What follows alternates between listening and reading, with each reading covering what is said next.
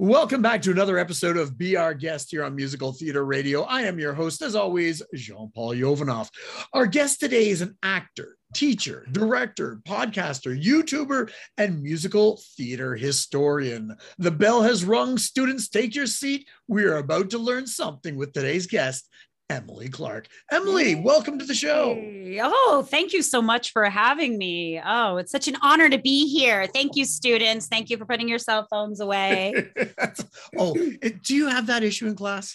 The cell phone yeah, everyone does, but I became I teach like musical theater and choir. And so all my students have to like drop their backpacks in the back of the room and then sit on the risers. And if they go through the effort of having their cell phones with them, like they get caught instantly. Yeah. They're so basically think if they put their folder up in front that I can't catch them on their phones, but it's like, you don't usually hold your folder anyway. They're middle schoolers. So, okay.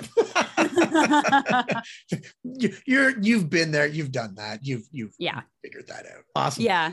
So before we get into everything else that we can talk about, I always like to get to know our guest. So I'd like to know the 30-second bio of Emily Clark. Who is Emily in 30 seconds? 30 seconds, huh? Okay, well, I think you captured it pretty well at the beginning. I'm very much a multi-hyphenate. I'm an LA-based person, so I've done a lot of theater out here. I'm a YouTuber. Kind of started doing like kind of musical film like reviews, and now it's kind of segued to musical theater history because I've always had a passion for that. I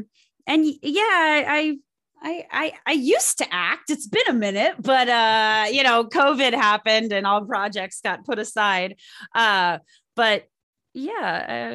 I do all the things, a little bit of everything. Renaissance woman, I guess you would say. And that's what you have to be in theater, right? You have to be able to do a little bit of everything because we just have to. It's true. And I love the history part. I'm really interested in talking to you about some of that stuff. Yeah. But let's take it back. Were you always into musical theater growing up, or was that something you discovered a little bit later in life? Oh, I've always been into it. My mom is she was the musician. My dad's the actor.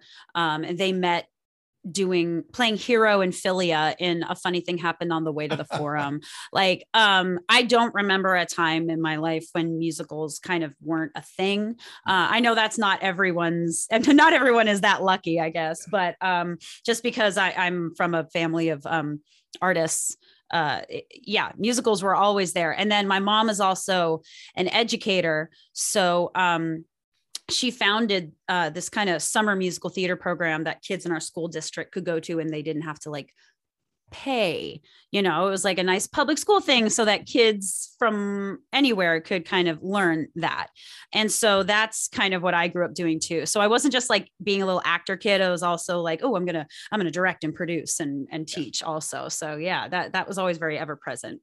So you almost had no choice to get into musical theater and education. It's kind of like in your DNA almost. It's really like the family business. My brother plays Gerald the puppet on my web series Stealing Focus, and Gerald is something that we used in real life because it really is a family business. We all work kind of teaching kids, but also like doing theater too. So Gerald was just something we always used when like directing summer shows, and now he's like the mascot of my channel. So you went to post-secondary for what did you go for? Was it theater or was it a combination of stuff? Yeah, let's see. So I went to the LA County High School for the Arts, and I was a little music dance double major. And then in high school, I went to UC Santa Cruz, and high school was kind of when I was like, not high school, college. College, I went to UC Santa Cruz, and college was where I really started being like, what am I doing with my life? I've done theater my whole life. What am I doing with my life? Yeah. So I actually majored in history, but I minored in theater and just did theater the whole time I was there, basically. So I already have like my history BA. And then, after that, I went back to like LA. I lived in New York for a while, and I kind of just produced shows a lot and acted a lot. And now I'm going back to grad school so I can get my master's. And so huge gap in between when I graduated undergrad and now going to college now. It's weird. It's weird, but it's cool. It's cool. I'm always curious when you do a double major, theater and history. Theater, yes, I get it. But what type of history? What was the history? For my undergrad, I was really, there wasn't really like a focus, I think, for the undergrad, but I really was doing like European history. I was very much an Anglophile. I loved English history a lot. And that was kind of my big thing at the time. And now it's, musical theater history, which was kind of always my hobby anyway. It was kind of, I was always that kid who was like, actually, this show came out in this time and blah, blah, blah, blah. And now it's like, well, why couldn't I just put that hobby to good use now that I'm pushing 40? So. But you know what? The best, directors or writers or actors or whomever are able to diversify, just like you have. And if you just go in for theater, you only know theater, but you went in for theater and history, and that brings a whole different mindset and a whole different group of people that you hang out with and learn from. So yeah. Oh yeah. There's nothing worse than actors who just won't stop talking about acting. It's just, I mean, that's nice. I love to do it, but like, then you just feel like you're in like a waiting room for casting or something. And I think being well-rounded is always a good thing, having interests outside of theater, because often you'll find that they intersect in some way. Oh, for sure. I've met so many people who've, they take what they've done not in theater and they've been able to use it. And because it teaches you completely different skill sets than theater. For sure. So you went into teaching. You said middle schoolers? Yeah, it's my day job basically is teaching middle schoolers.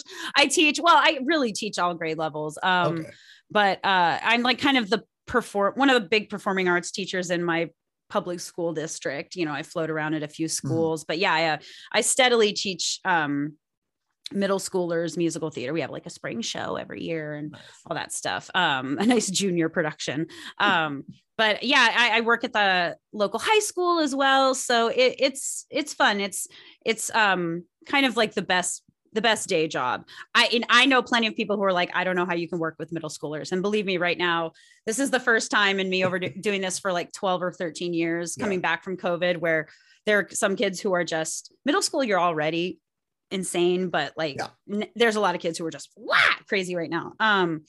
But I love it. I love teaching middle schoolers. That's the time when you really see them latch on to things like drama and musical theater and like building those interests and kind of seeing them head down that path. Like, oh, you're going to be one of those kids. Yes. So yeah. Well, first of all, I just have to say thank you. Teaching is an unenviable, not appreciated job. My lady friend, she taught science and math for like 16, 17 years, whatever it was. So I know what you go through. Not quite the same as the science kid and the theater kid, but dealing with them, the stuff you just have to go through. So thank you. Hey, thanks for doing that. So what's it like? What is the history knowledge of students of that age when it comes to musical theater? I know we all know that musical theater started in 1980 with Cats. Oh yeah. But there's a legend I hear that there was more shows in the before times. Yeah, there were a couple. They, unless they're really middle schoolers, unless they're really hardcore little theater kids, a lot of times they don't know very much. It's up to me to kind of do that. And I lean into it because there are kids who want to learn more. And there are kids who are really getting into musical theater or who were with me as seventh graders and didn't know so much. And now that they're eighth graders, they're like, Miss Emily, I'm going to watch Annie live.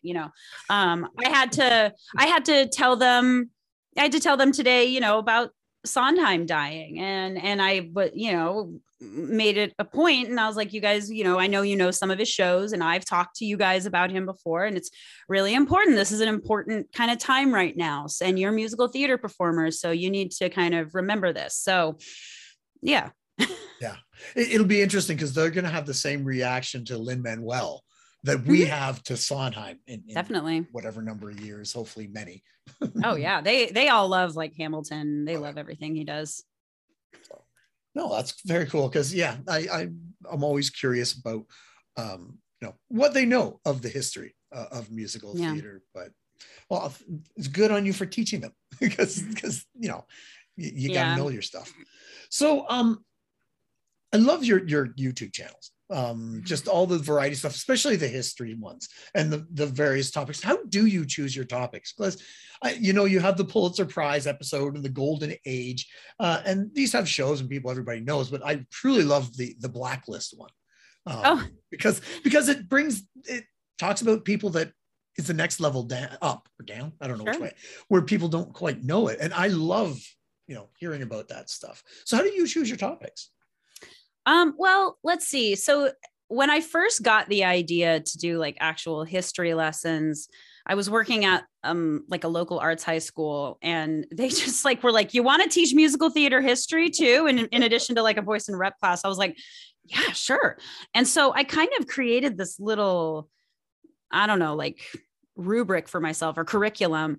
And then I thought it'd be fun to kind of break some of these up into videos. So they're very like simple. The first one's like the Golden Age of Broadway, or the origins of Broadway, or the Pulitzer Prize videos.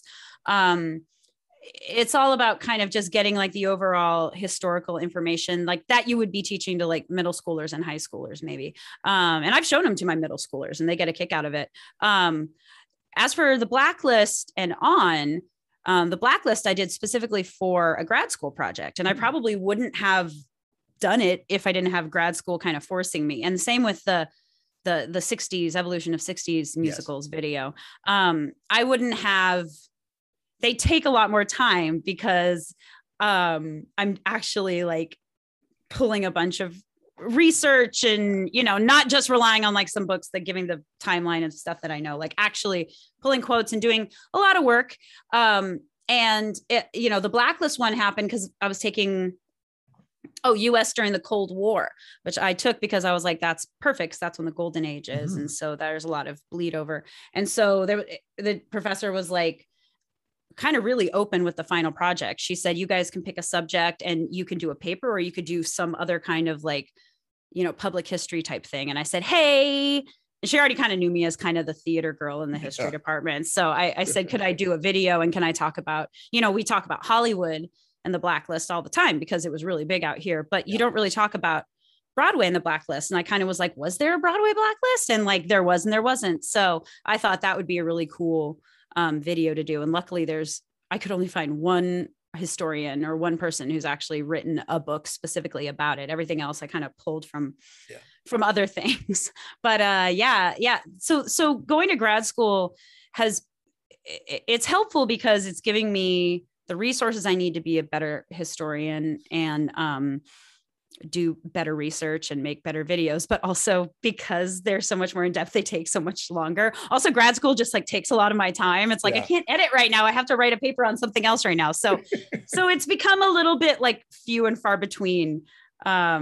But I like that phase that I'm moving into, and like bringing up Sondheim again. I always knew I would do a video on him, but I knew it would take a very long time because he's my favorite and I would want to do a huge, huge thing. And I probably will now, but that's why I haven't done one yet, people. It's going to take a long time. Stop pressuring her, people. All you listeners, let her get through grad school or whatever needs to be done. There were comments on like my Tick Tick Boom video right away. I was like, you guys, he just like it happened yesterday. So. Yeah. But watching the Blacklist one, everybody knows about the Hollywood. I didn't know about the Broadway side of that, and bringing up those names and the way they went about it. Why don't you tell the listeners a little bit about it, because it is very fascinating, because everybody, like you said, knows about the Hollywood side, but how they rebelled against being talked about. Well, Hollywood and the Broadway communities were just very different at the time, especially in how the major unions responded to the whole blacklisting thing. In LA and in Hollywood, SAG and they were kind of like, just don't be a communist. Whereas, Equity, like in New York or any theater really, but it was mainly based in New York at the time. They were kind of like, what are you going to do to us? Like literally, what are you going to do to us? Yeah. And also there was a precedent set by these, there was a little theater movement going across the country in kind of the early 1900s. The Pasadena Playhouse in my hometown is, emblematic of that, but it happened in New York too. And these little theater companies got together, and it's all these people like Meisner and all these people, Brecht, like all these people, aren't going to get pushed around really, all kind of creating these little communities of actors.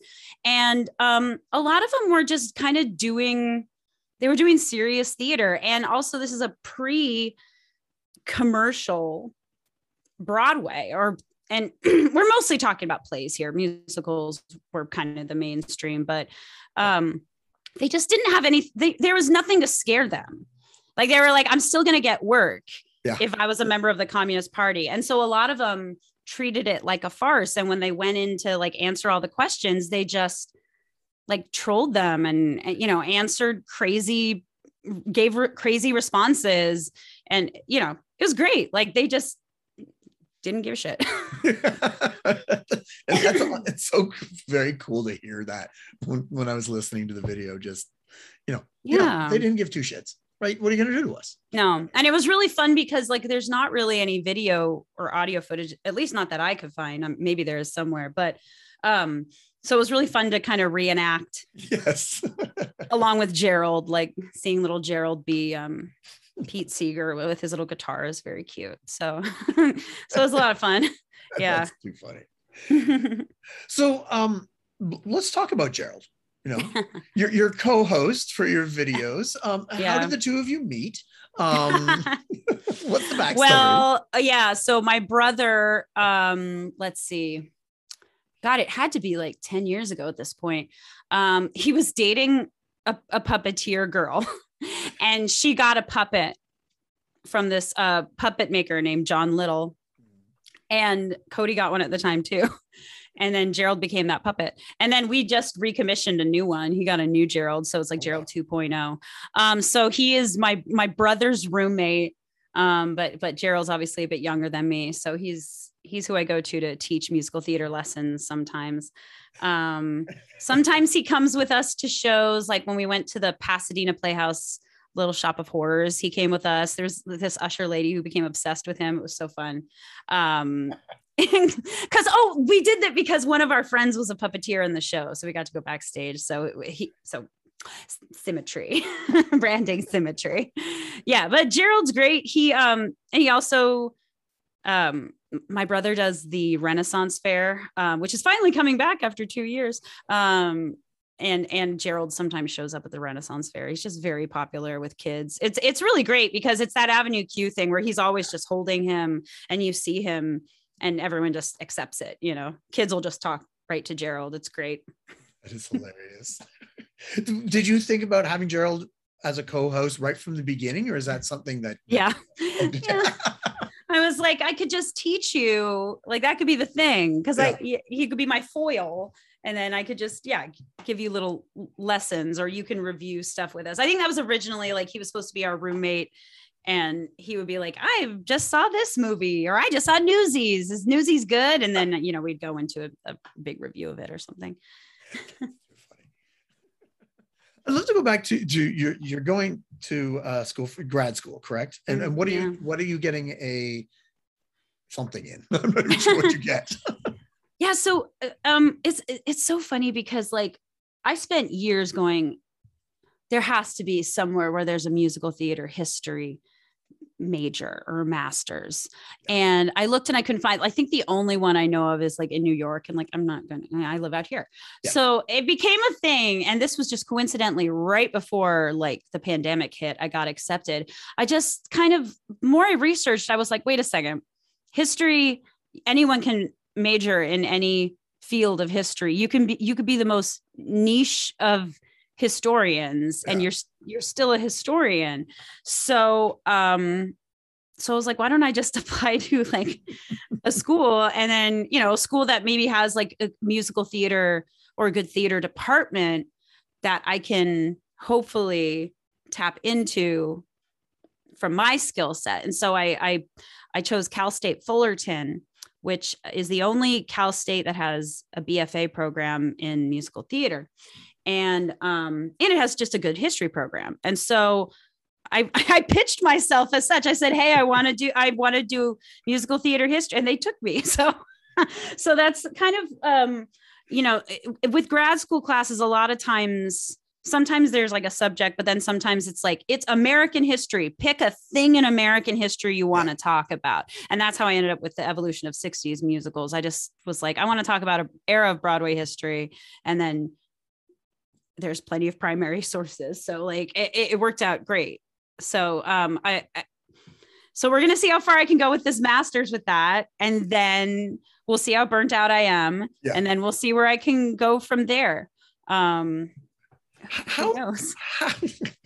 the people marking it like decide? Like I've never understood that with the masters or whatever, because the people who are granting you the master's degree, I'm not even sure how it works, can't know everything about everything. So when you come to them with 60s, musical theater, how does that work?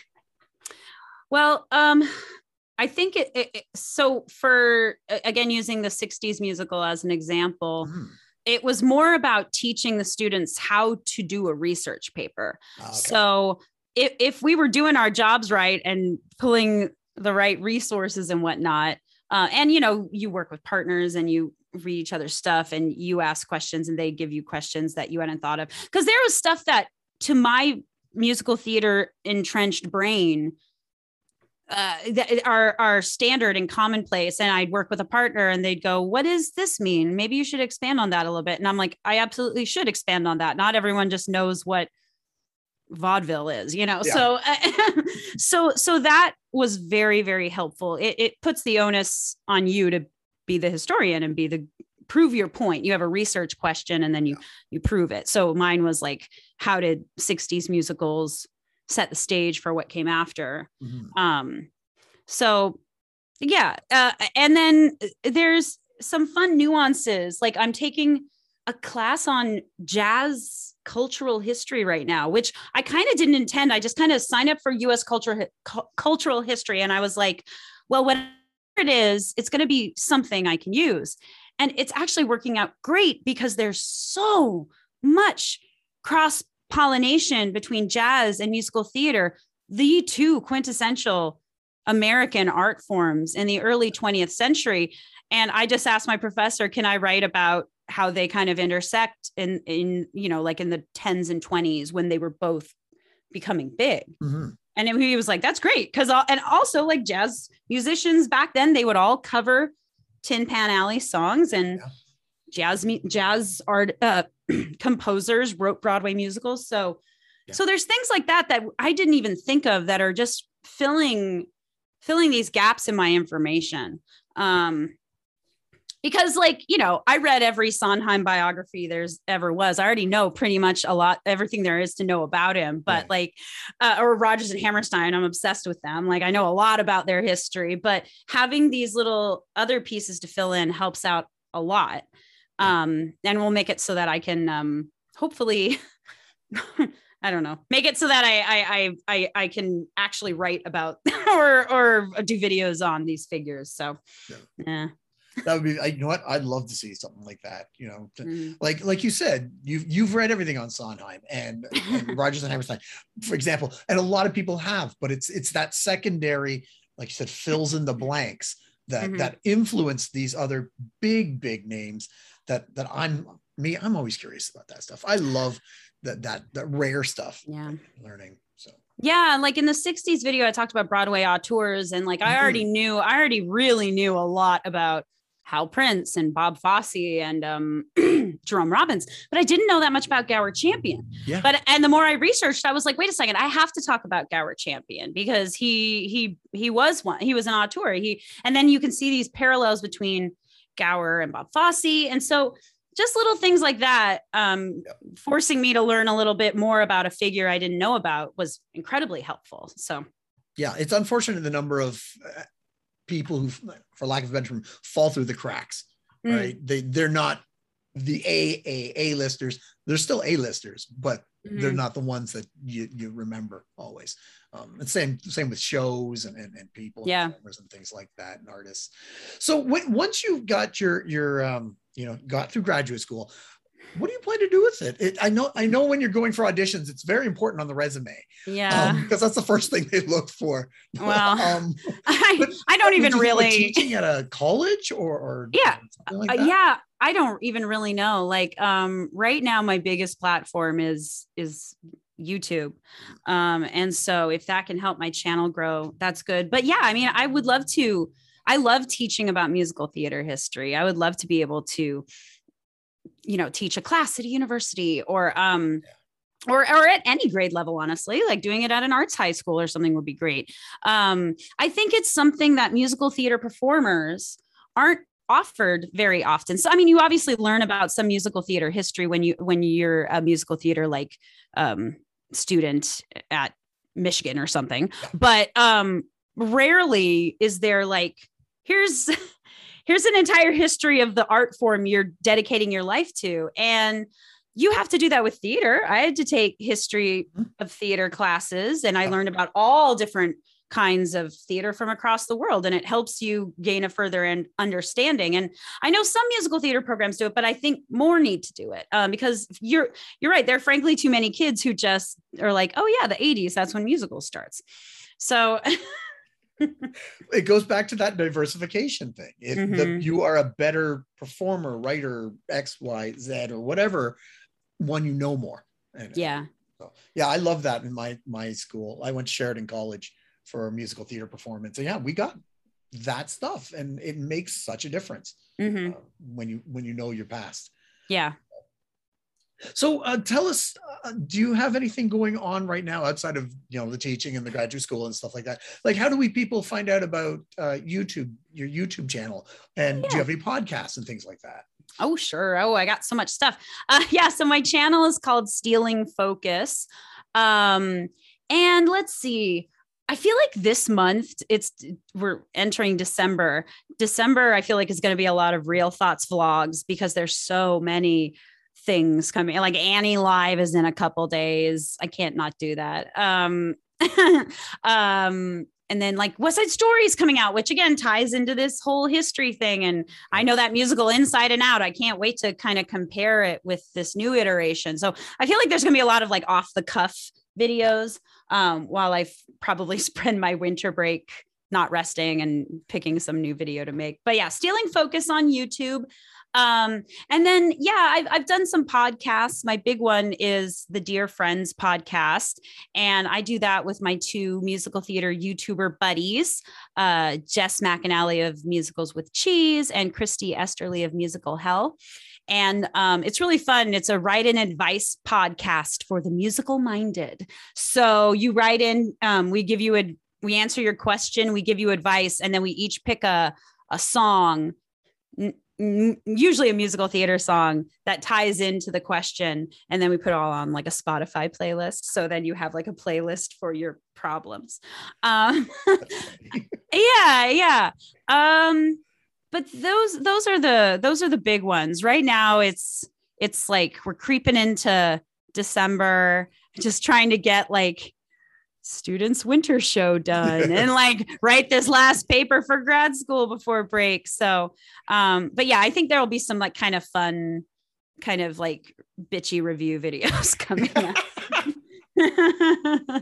I'm excited for Annie Live. My husband and I did Annie of 2018, and I was Miss Hannigan and he played Rooster. And that was so much fun. So much fun. I played Daddy Warbucks at some point. So yeah. Well, yeah. Everybody. Well, not that. Yeah, not. Yeah, At that point, it was true too. Yes, it's radio. They can't see my baldness. They can't. They don't know nothing. I have a full Fabio head of hair. What are you talking about? Yeah. Well, that's it.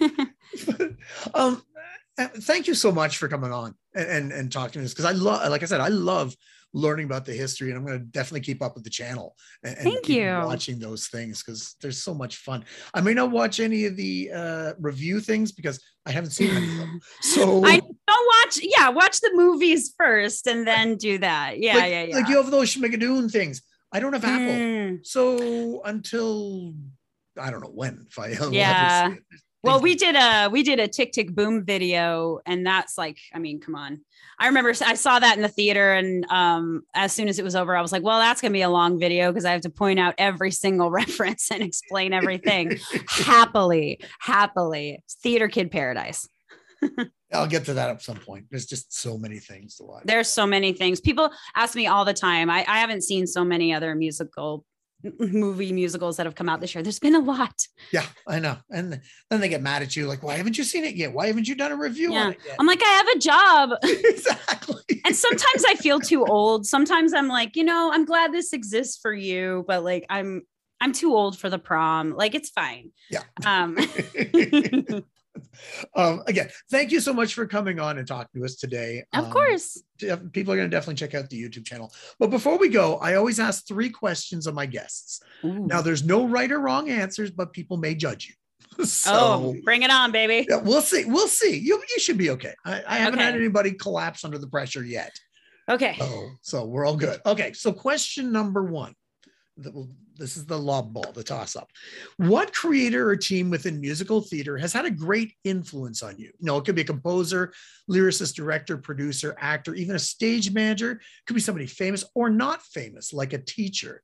Is there anybody in musical theater who's had an influence on you? I could think of a couple. Stephen Sondheim is my biggest. And that's not hyperbolic. The day he died, I had people I haven't talked to since college who just were like, I thought of you, or like, hey, I are you okay? Cause I was always the Sondheim girl. And when you're young, you're always very aggressive about that kind of thing. So yeah. So I was very much, but he really he was my hero. He influenced kind of my taste in musical theater. I've been wanting to be middle-aged since I was in high school so I could play all the best Sondheim roles. Yeah. So definitely Stephen Sondheim. The other one would be my mom for sure, because she she never pressured me into being a theater kid, thank God, because that happens a lot out here in LA. Yeah. But she instilled this kind of love for musical theater and for the classics of musical theater. So giving me a foundation that I think not a lot of kids get. I was always quick to defend Oklahoma and The Music Man, and I always will because I love them. Yeah. But she instilled that musical theater history that like, yeah, you couldn't do Rent today, but like, it's important to know why Rent was important then and why it might resonate with people now. Yeah. So things like that. So yeah, my mom and Sondheim. Sondheim's in good company there. Yeah. Yeah, exactly. So correct answer on both. 1 point for Sondheim and an extra point for your mom. Yes. 2 points in this question. I'm already winning. Aren't you good? All right. Question number 2. Now, Gerald, right? What's he like away from the camera? He seems cool on camera. Is he just as cool and fun off camera? He's just as cool and fun. He's very cute. He's very funny. I will say for the record, folks, like my brother never like kind of gets inappropriate with Gerald. Yeah. Like he never makes Gerald like say bad words or like drink booze or anything like that. Like he's very committed to the fact that Gerald is like a 10 or 11-year-old. Yeah. So Gerald is very sweet and he's very fun. And he's popular with the kiddos. Nice. And side question, is your brother as sweet as Gerald, or is come on, give the dirt? He might not be listening. So no, my brother's great. I mean, we're like 18 months apart in age. We might as well be twins. He's like one of my best friends. So I'm not going to talk bad about my brother, folks. Sorry. I tried to get the dirt on this channel. I know. Oh, well, correct answer. So another point. So this is the one people may judge you on. This is important. Okay. Mm-hmm. Food in the theater or cell phones in the theater? Which is worse?